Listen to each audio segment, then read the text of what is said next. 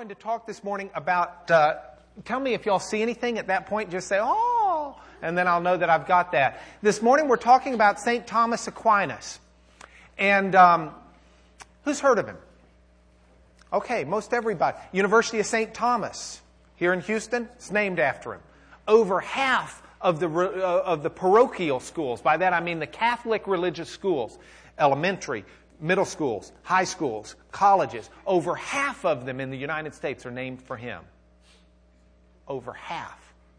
This is a fella who is let me tell you this. When you read the first page or two of your outline, if you read them, let me tell you how it came to me. One night I was sleeping, and at 3 a.m. I woke up. And I woke up from a dream, and in my dream I was writing my paper for this class. And I thought when I woke up, well, that sounded pretty good. Thought, I got to remember that. And then I thought, there's no way I'll remember it. I'll go back to sleep, and I won't any more remember it than the man in the moon. So I got up at 3 a.m, I got my computer, and I typed out the first page and a half of our class. Okay?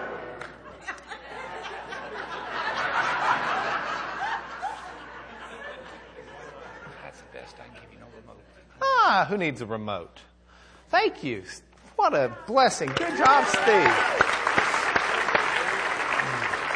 I wrote it out, and here's kind of what I said. You know, there comes an occasion in history when someone lands in just the right niche. They are so talented. They are so incredible. They are so blessed that what they do becomes something that's written down in the books, maybe never to be equaled, certainly always to be honored. It doesn't happen often that there is a Michael Jordan in basketball. It doesn't happen often that there is a Beethoven in music. But every once in a while, it happens. And in the area of theology and the church, St. Thomas Aquinas, 750 plus years ago, was such a person. And here we are almost 800 years later, and we're going to spend, God willing, this class and the next class talking about this guy that lived 800 almost years ago. And so it brings up the question, what is it about St. Thomas that made him so incredible that he has set himself in the history books for all time? I mean, here's this one guy. Let me tell you what he did. He wrote over 60 books. He wrote over 60 books. And I'm not talking little pamphlets. Some of them, if you want to buy them off Amazon.com, his Summa Theologica is going to run you about $300 or $400 because it's honking big and multi-volume. This guy writes over 60 of these, and he doesn't even live to be 50 years old. Not only that, think about it. That's the New York Public Library. He didn't have a library to go look at, to write from. Books were not readily available. It wasn't the kind of thing where he could get on the internet and Google something for his book. And it's worse than that. He not only didn't have the library, he didn't have a bookstore where he could go buy books. He not only didn't have that, he didn't have one of those nice click pens that keep writing. He lives at a time where if you want to write something, you got to take it, you got to dip it in the ink, you got to bring it over, you write a couple of letters, and then you take it, and then you dip it in the ink, and then you bring it over, and you handwrite it all. And it's not like he had readily available paper either. He didn't even, this is like pre-Big Chief tablet. Okay? The paper's expensive, the ink's expensive. And my son, Mr. I studied Thomas Aquinas at Oxford, wanted me to make sure and tell y'all, technically he didn't write much of anything, he dictated it. And I said, well, thank you very much. But someone was taking it down and having to do all of that. Okay?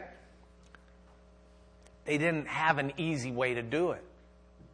Y'all, St. Thomas Aquinas dictates and writes over 60 books at a time where it's near impossible not only to research, not only to have access to the material you need to read to write it, but the actual writing process. And then the bizarre part is, he wrote stuff that's good enough that other people were willing to make copies so that we've got it today. Because you couldn't just take it and stick it in the Xerox machine. You had to hand copy what he had written. He was born around 1224 or 1225. We don't know exactly when. But there aren't even, the printing press, Gutenberg doesn't invent it until 1450. So we're almost 200 years out from when the printing press is even invented. Everything's hand done. Now, he did have a couple of things. He had a photographic memory. Now, the people who were writing back then who knew him, they didn't say, oh, he has a photographic memory, because they didn't have photographs. Okay. But in our parlance, he had a photographic memory. So that's a blessing he had. And when he was asked, what's your greatest personal gift? He had something that went real close hand in hand with the photographic memory. He said, my greatest personal gift, quote, I suppose it is that I've understood what I've read. Can you imagine the blessing of having a photographic memory and actually understanding what it is you're reading? That's pretty good. And that helps when you don't have Google and you don't have access to a library. So God put into this man not only a place in history and a place in time, but He also put into this man a mind that was truly exceptional. It was truly exceptional. I got to tell you, one of the things that I've observed in life in my 46 years, there are people who truly have talents that God has given them. Maybe it's of voice. Maybe it's of artistic creativity. Maybe it's of diligence and hard work. But there are people who have incredible talents that God has given them, who use those to build themselves up instead of God's kingdom. God didn't give you and me the talents. He didn't give you the positions you've got. He didn't give you anything for you to use it for you. Everything we have is for His kingdom and His purposes. Right? And the neat thing is when you find someone who's so incredibly gifted that they could be blazing everyone away with their own brilliance, and instead they use it to serve God. And that, more than any other reason, is why, in my opinion, Thomas Aquinas can be called a saint beyond the measure that we can accord any Christian a saint. This was a man who dedicated himself to God and these gifts. Let me tell you a little bit about his life, and then we're going to talk some about what he had to say this week. And next week is going to be so fun. You got to be here. Next week, St. Thomas Aquinas is the reason the Catholic Church has the view it does on sexuality, birth control, things like that. Not only the Catholic Church, but St. Thomas Aquinas is the reason Western civilization views sexuality much as it does. Thomas Aquinas is the reason we believe in a just war. And when older President Bush declared war on Iraq the first time around, and he gave his public speech and said, this is a just war, he gave the 3 reasons that Thomas Aquinas gives for a war to be just. Thomas Aquinas' views on government are the reason Thomas Jefferson set up the United States the way he did with our balance of powers. Thomas Aquinas' views are the ones that form the foundation for much of the morality and ethics we have today. And we're going to chart through some of that and how we got there, because it's really incredible. It's really incredible. Let's start with his life.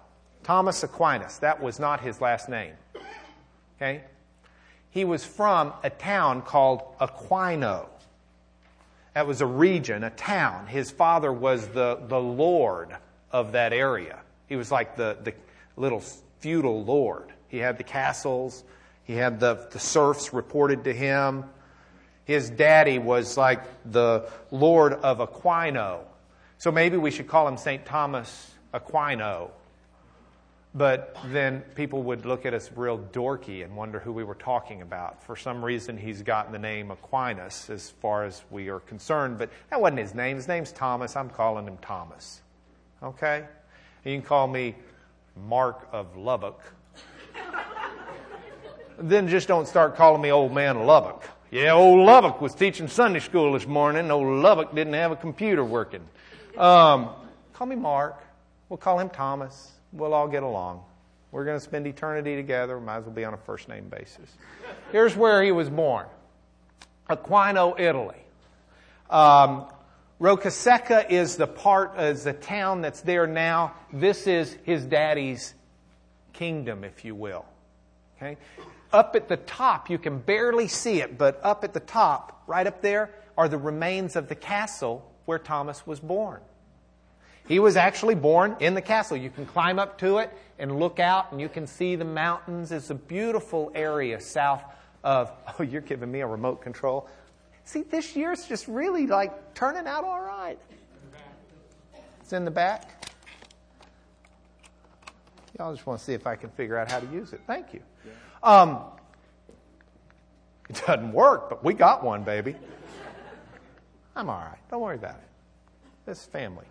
So, this is the view from the castle. He's born in a castle. His daddy's the king of the castle. His mom's like a woman of nobility as well. He's born into this really big-time family. His daddy, you'd call him Count Landulf. That was his father. He was the Count of Aquino. Okay? Now, we got to understand medieval society at this point. Medieval society in these areas, these are called the Papal States. This is south of Rome. All of this area sort of reports ultimately to the Pope. Okay? Society, all these little medieval towns, they have two branches of power.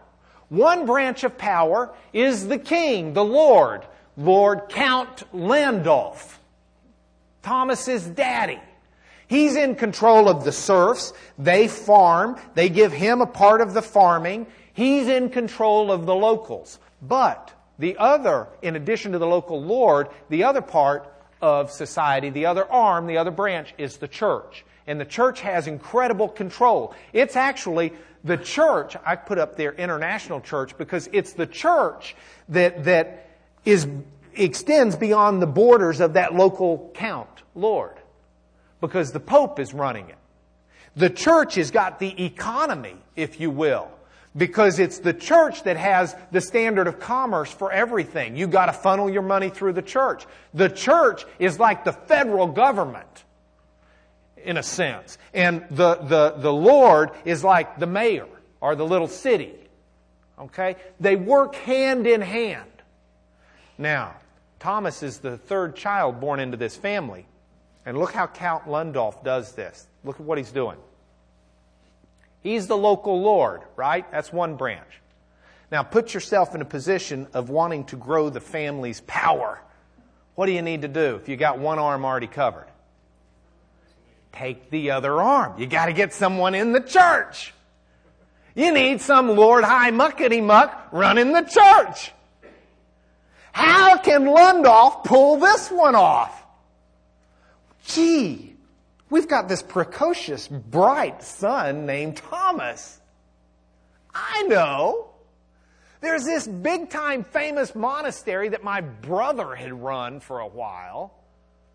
Maybe we can, shall we say, take it over? I don't know, but let's at least take little Thomas and send him to Monte Cassino. If you recall our lesson where we set out St. Benedict, this was his big monastery. This was the monastery. It's just up the road a piece. So at the age of 5, Thomas gets sent to the monastery as an oblate, which basically means a monk in training. And it's, hey, Bubba, your job is to go there at the age of 5 to do everything you can, because one day I want you running that thing. And between you running that and us running this, we're going to have the whole thing cornered, and we are going to be powerful.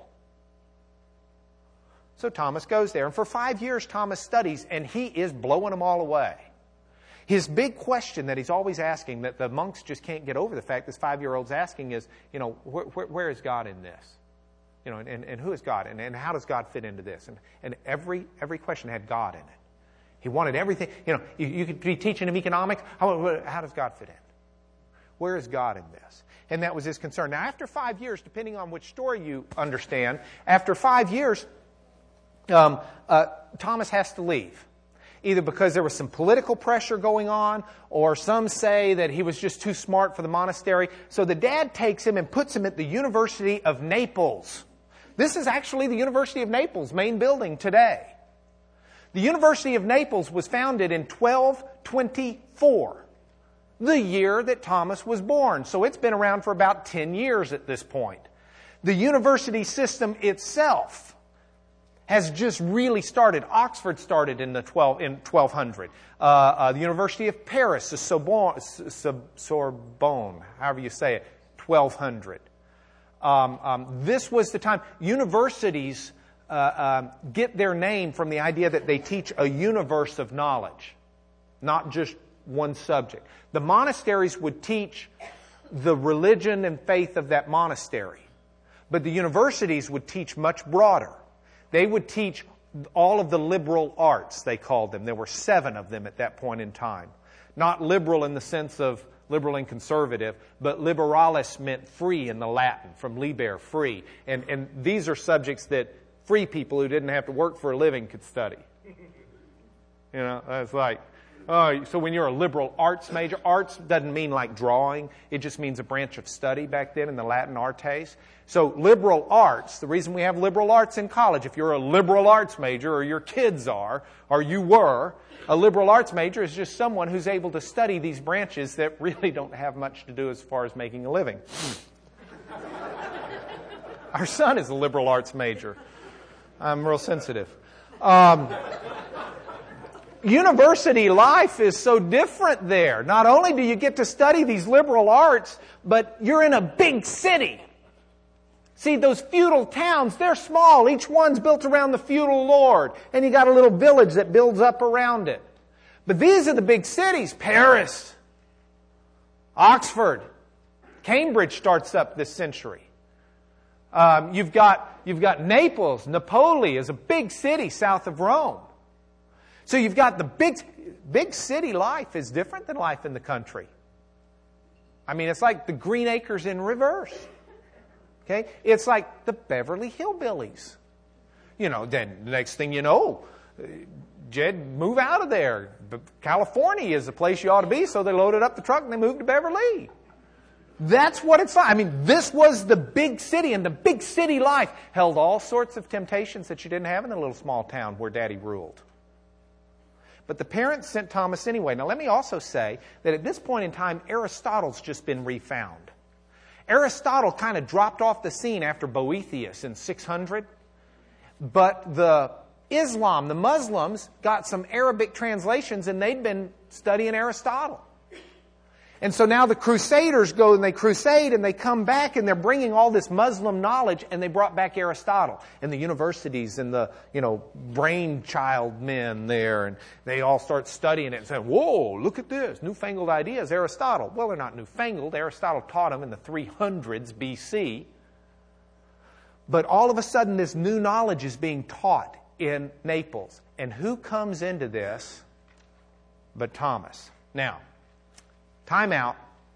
Leave all of that university knowledge aside. And let me tell you something that's happened in the church. In the church, while the church has grown big and corporate and money hungry and has its fingers out in all of the pies, there have been a few folks who've said, time out, this isn't what Christianity should be. And so you have guys like St. Francis of Assisi, who rebels against his daddy's capitalism and all of his daddy's money and says, I'm going to live poor. There was another fellow named St. Dominic who at the same time as St. Francis said much the same thing. And St. Dominic in the early 1200s says, I'm going to start a religious order where we don't own anything, where we'll ask for food. We're not even going to own food. All we're going to do is study and preach. We're going to be an order of preachers.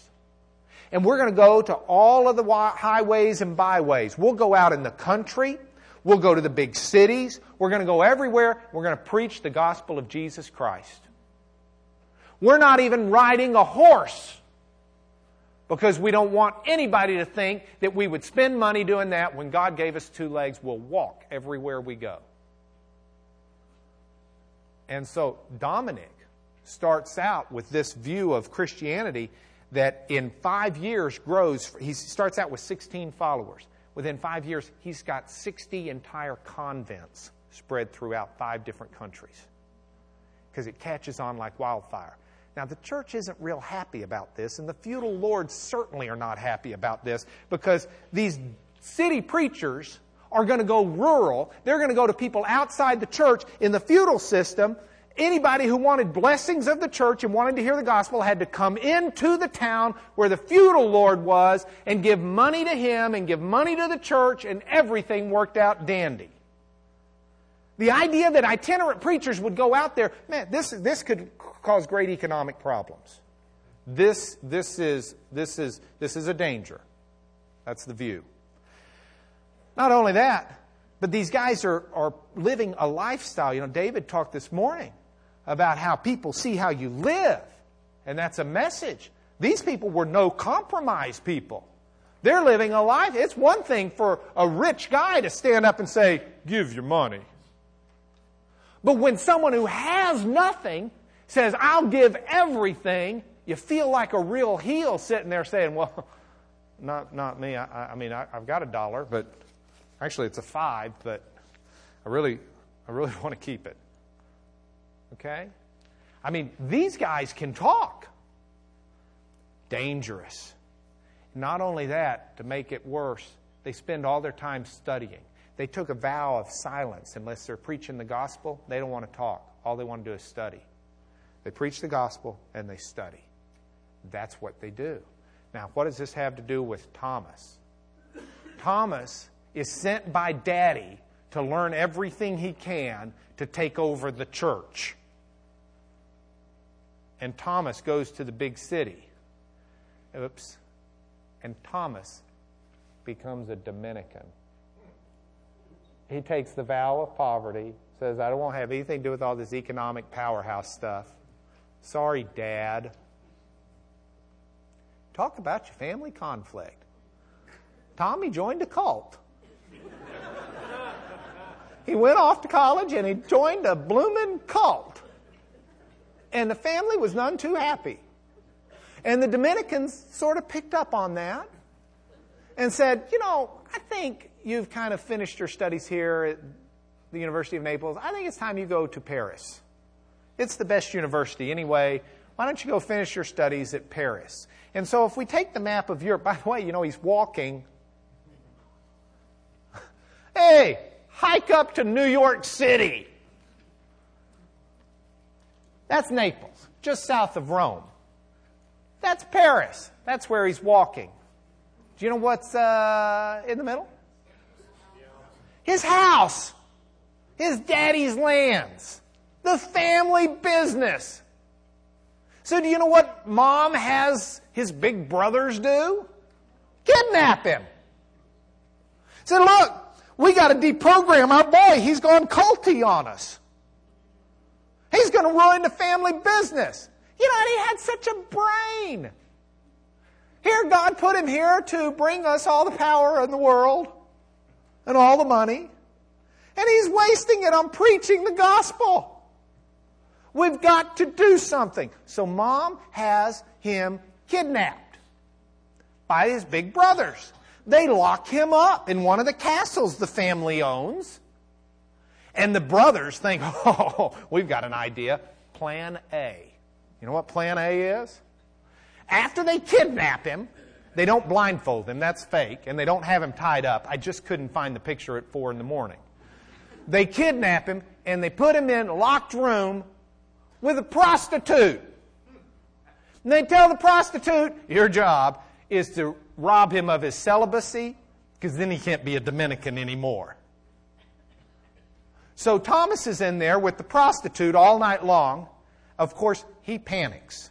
So he starts praying, but while he's praying, he's taking matters into his own hands. He goes to the fireplace, where the fire is, and gets the poker that you use to poke the wood, and he holds off the prostitute all night long with the poker. The next morning, the prostitute wanted nothing to do with Tommy. She's saying, let me out of here. All right? And the brothers thought, darn, plan A seemed so good, it would have worked on us. But Tommy's always been a bit of a strange lad. We better go to plan B. We won't let him talk to anybody. We'll lock him up in a room. His only companions will be, we'll give him a Bible. We'll give him a couple of books, maybe Aristotle. And we'll just lock him up for a year. Okay, the family didn't understand Dominicans too well because they just took a guy who's taken a vow not to talk to anybody and to spend his time studying and told him, we're locking you up where you can't talk to anybody and all you can do is study. And he's like, thank you, Jesus. So the man with the photographic memory basically memorizes the Bible and Aristotle before the family finally says, we'll find another way to do it. Let Tommy go. And Tommy goes off to Paris. The University of Paris is around this wonderful church that's being built called Notre Dame. And it's not quite finished, but it's pretty close to finished at this point in time. And Thomas goes there first as a student. It's interesting as a student. Thomas the student has a nickname. You ready? Dumb Ox. That's his nickname. He's a dumb ox. Not dumb in the sense of stupid. Dumb in the sense of no talkie. Okay? Like mute. Because he didn't talk. He's taking the Dominican vow. He takes it seriously. He's not going to talk unless he's talking about Jesus. So he doesn't have much to say. But one day, a professor calls on him in class and says, I want you to defend this very thorny point. And Thomas does so. It's like with such brilliance. The professor has to say, one day, this dumb ox will bellow doctrine for the world. Now, Thomas not only becomes a brilliant student, but he becomes a brilliant teacher. He has a 6 a.m. lecture each day that he teaches, standing room only. Everybody wants to hear him. Thomas, the teacher, is teaching Aristotle as well as the Bible. He's teaching reason and logic as well as Scripture. He never runs from Scripture. He believes 100% in every dot and tittle of Scripture. But he also believes that reasoning is important as well, and the mind is important as well. So Thomas, the teacher, says to his students, we've got a problem. See, all these people are coming back from the Holy Lands on the Crusades. And not only those people, but there are a bunch of pagans. There are a bunch of Jews. And there are some Muslims even living in Europe.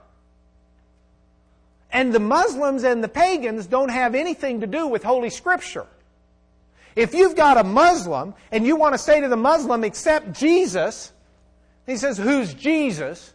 You say, well, let me tell you. He says, that's not who Jesus is. I've read in the Quran. It tells me who Jesus is. You say, yeah, well, I've read in the Bible. They say, well, I don't believe the Bible. How do you argue? You find a pagan, you find an atheist, and you hand them the Bible and you say, you need to accept Jesus or you're going to hell. They say, I don't believe in hell. Well, where do you think God's going to send you? I don't believe in God. You got a problem communicating the gospel message. Here's a man who's taken an oath to preach the gospel for the rest of his life. How does he preach, and how does he teach his students to preach to people who don't believe in the Bible? That's his problem. In his answer, we're going to have to use reason. See, because for him, he'd have loved Francis Schaeffer. For Tom, the truth of Scripture was real. But if it's true, we ought to be able to figure it out with our brains as well. I think he read Romans 1:19, where Paul says, in essence, the evidence of God is around us. The Greeks have no excuse for not accepting God. What's been true about God is evident in the creation to anyone who will see. Psalm 19 says that the handiwork of God is displayed in the sun and in the stars. You see it day, you see it at night. Anyone can look up and see there is a God and understand something about Him. If Christianity is true, it's got nothing to fear from a correct use of reason. Now, sometimes reason's not used correctly. And so Thomas is always quick to say, use the Bible to check and make sure your brain's working right. But he says we can use our brains with these people. God gives us not only divine revelation, not only does God give us Scripture that reveals for us the truth, and he says for most people that's enough. For most people that's enough. You accept the Bible, you're not really arguing with people who don't accept the Bible, and it's a whole lot easier to understand truths about God and sin simply by looking at the Bible or by asking someone who knows.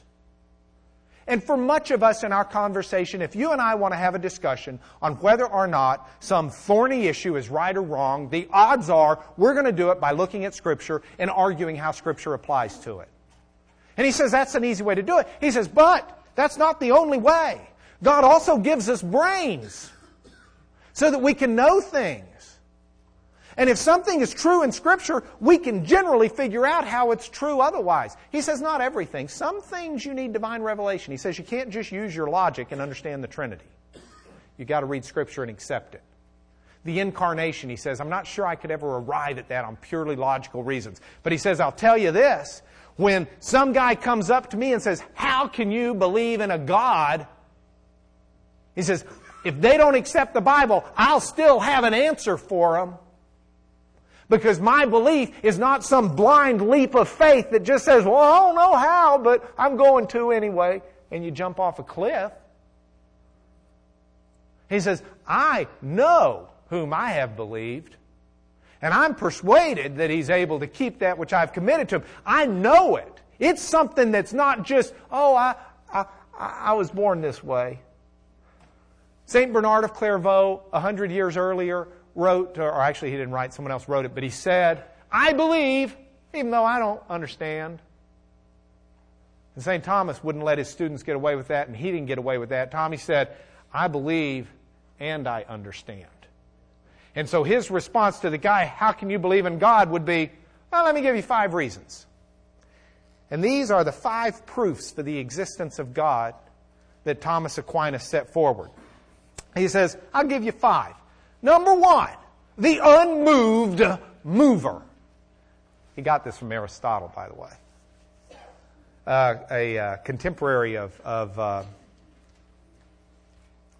let me say it this way. I send my lesson out for people to read. Any of y'all who ever want to be critiquing my lessons ahead of time, they generally go out on Saturday morning and just give me your email address. Say, hey, I don't want to critique it. And I'll let you. One of them is Steve. And Steve, I don't remember if it was you or Mike Taylor, sent me back an email on my lesson and said, you know, inherently as the Christian that I've been brought up in my tradition, there's always a bit of a distrust for philosophers and philosophy. Because so often it seems that it's pagan. And there is a lot of pagan philosophy. But philosophy itself has roots in great divinity. Philosophy as a phrase means, philo means a friend or a lover. Sophos means wisdom. It's a lover of wisdom. Who is the source of wisdom? It's God. Go back and read Proverbs 8 about what God has done with wisdom. It's through wisdom He made the world. Proper philosophy. So proper philosophy is something that Christians can embrace. We don't need to flee from it. Now, the problem is people don't always use it proper. So, for example, St. Bonaventure, a contemporary at the University of Paris, who was another teacher there, would say, hey, don't bring in all that Aristotle and philosophy stuff. You are taking the pure wine of God's Word and you're watering it down. And Thomas responded. Dumb ox. He spoke. He said, oh, no. I'm not going to water down the pure wine of God's Word. I'm going to take the water and let God turn it into wine. We're going to steal back from the pagans' rationality. Don't tell me you can't be a Christian and a science person. God made the laws of science. Don't tell me you can't be a Christian and believe in medicine. God made medicine to help us with human fallenness and the conditions. You take a Barhorst, you take an Adams, you take some of these doctors who help people. They don't help people in a pagan mentality. They do it because they understand medicinal principles that God set up. So the unmoved mover, he stole from Aristotle. Here's what it means, or here is his argument for the existence of God. There are things that can move. Lewis, come here, please. Yeah. I've played Lewis in racquetball. He can move. Okay? Now, watch Lewis. Lewis, see? I've just proven to you Lewis could move. Do you know how I proved it? I moved him. He proved it himself by his legs moving him up here. Aquinas says, Tommy says, there are things that can move, but nothing moves without something causing it to move. Something moves it. I moved Lewis, or his legs moved him. You can go back down there. See, his legs moving back down there. Thank you. So, if everything that moves has a mover, the mover has to move as well. When I moved Lewis, I didn't do it by standing still, did I? Did I move Lewis by standing still? No. I moved Lewis by moving. But something has made me where I can move. Everything that moves has had something influence it to cause it to move. So where's the first movement?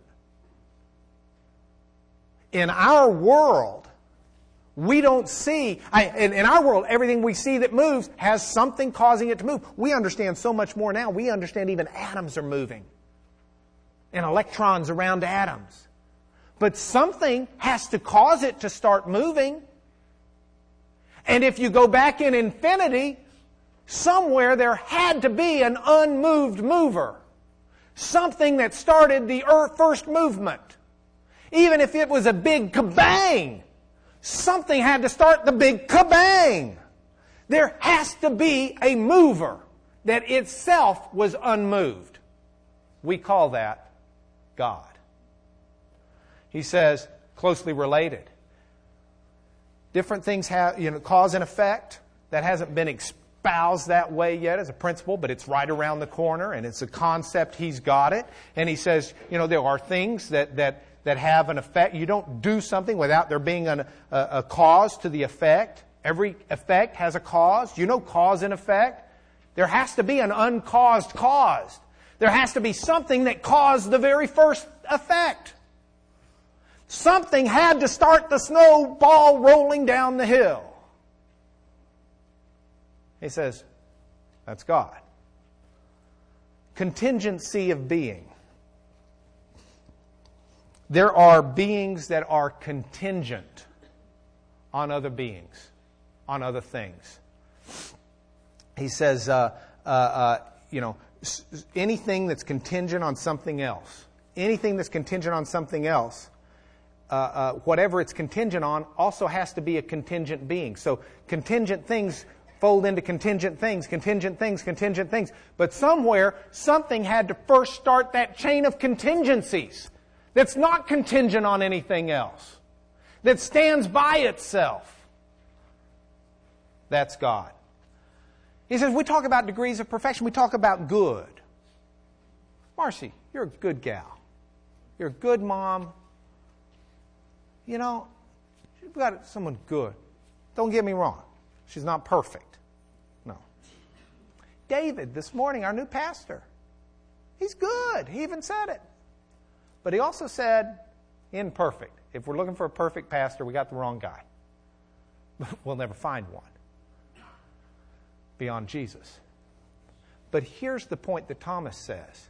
He says the mere fact that we can talk about good and talk about things being better, but about things not being perfect, means that there is an idea of something that is perfect. There has to be something that's better than the good we have. There has to be something more perfect than the perfect we have. There has to be something beyond it, or we wouldn't even have those words to use to describe things. That's God. That's God. And his fifth one is design. You can't look at this world and tell me this is chance. I'm sorry. I've tried to believe it. I don't believe that you and I are here because of chance. It is impossible for me to believe. I don't care how many gazillions of years there is of eternity. The idea that there is nothing that has brought about this design is ludicrous. He says it defies probability. When you see design, there must be a designer. That's God. Now, next week, we're going to discuss metaphysics.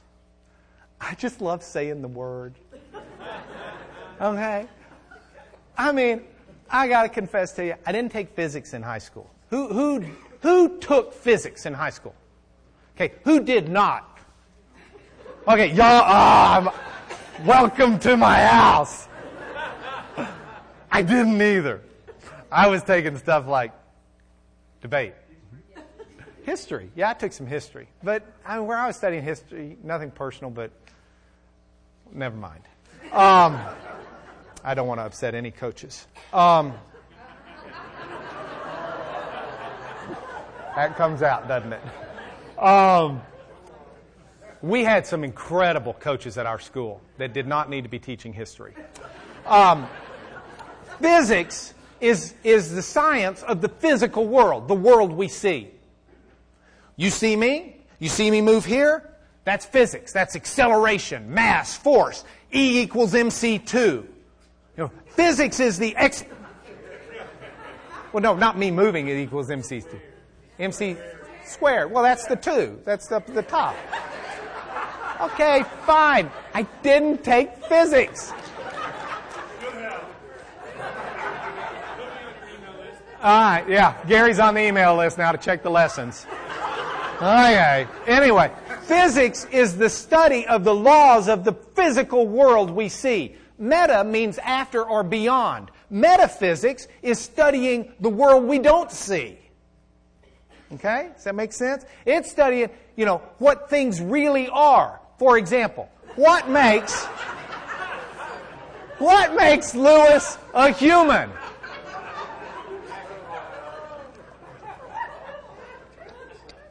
Well, Aristotle would say, we've got to look at those characteristics that are essential. And by that, he doesn't mean necessary. He means of the essence.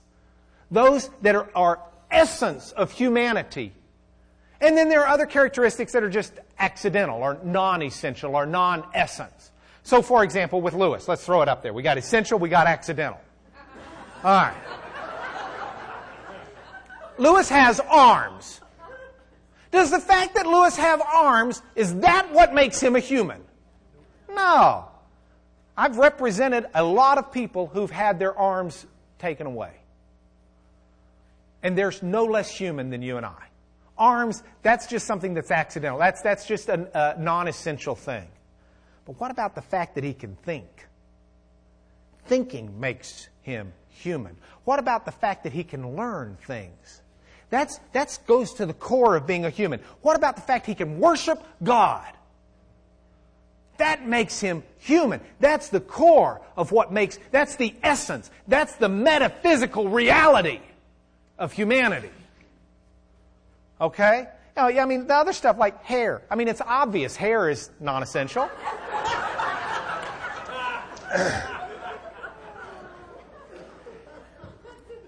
What Thomas says, because you got to remember, when Thomas is arguing with the Muslim, when Thomas is arguing with the pagan, he's not only arguing about the existence of God, he's arguing about morality. I got to tell you, if I can't convert all of the radical Islamists in our world, I wish I could at least change their morality and help them understand right and wrong. Whether they will embrace Jesus Christ or not, it is much safer for all of us if they'll at least embrace God's righteousness in their behavior and not blow up innocent men, women, and children. Right? That's the issue he's got. So he's saying, not only how do I persuade a non-believer who won't go to Scripture How do I persuade them God exists? But also, how do I persuade them what's right and wrong if I can't use the Bible? I know what's right and wrong. I read the Bible. But how do I explain it to them and argue it with them and persuade them? And he says one way, and this is what we'll get into next week. It's truly incredible how he lays this out. Because he also says this is how Christians understand what's right and wrong in areas where the Bible doesn't exactly address it. You ask first, what's the object's purpose? Now, we're going to stop here and do the points for home. That's your teaser for next week. Use your brain. If Thomas were giving points for home, this is what he'd say. He'd say, use your brain. Now, he's a dumb ox, so he's not going to have a lot in here. He'd say, God is truth. Don't fear reason and investigation. And that's the way Thomas would do it. I want to do it with Scripture. Because what he would say is scriptural, but let's do it with Scripture. Your mind matters. Look at these passages. Love the Lord your God with all your heart, with all your soul, and with all your mind. Be transformed by the renewing of your mind. Then you'll be able to test. You'll be able to approve what God's will is, His good, pleasing, and perfect will, when your mind is transformed. Next, God and Jesus are truth. I believe it with every fiber of my being. I believe it. Jesus said, I'm the way, I'm the truth. He didn't just haphazardly throw that word in there. He is the truth. No one comes to the Father but by Him. He not only said that, but He said, when you see Him, or when the Holy Spirit comes and lives in you, you will know the truth, and the truth will set you free. You'll know Jesus. Jesus is the truth. And Paul says, stand firm with the belt of truth buckled about your waist, so that you're able to march the march in Christian armor and fight the fight the Christian way. Truth has nothing to fear from reasonable investigation. I am not fearful of my son studying philosophy with the best philosophers of the world. Because my son knows Jesus Christ, and he knows the revelation of God, and he knows what truth is, and he will rightly handle the Word of God at understanding truth. And he may convert some of those guys. God may through him. Use revelation to verify reason. See, here's the problem. I've met a ton of people who live based on their reasoning when their reasoning's opposite Scripture. And when that's the case, Tom says, your reasoning's wrong. Your reasoning leads you to scriptural truths. If it doesn't lead you to a scriptural truth, your reasoning is wrong. Examine your reasoning.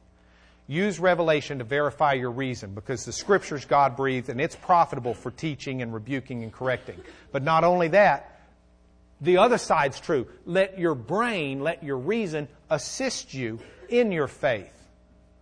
Don't recognize that God is there. Use these arguments. Let it build you up in your faith that you don't have to be an idiot to be a Christian. Christians have the reason to be the smartest people in the world. Because the one who made the mind is my Father and my God, who I worship and follow daily, who has revealed Himself to me in Jesus Christ and paid the ultimate price to be with me for eternity. I'm not afraid of truth. I embrace it. Would you pray with me? Father, I thank You so much for a new year. I thank You for all the love and support in this class. I thank You for everyone in here. I pray You will convict everyone in here, that You can renew our minds, that You can bring us in confrontation with anything in this world, and when we stand upon the truth that You have revealed to us in Scripture and revealed to us in Jesus, we know we're right. We just got to figure out how we got there. And we can through Your help and Your Spirit. I thank You for that. In Jesus' name, amen.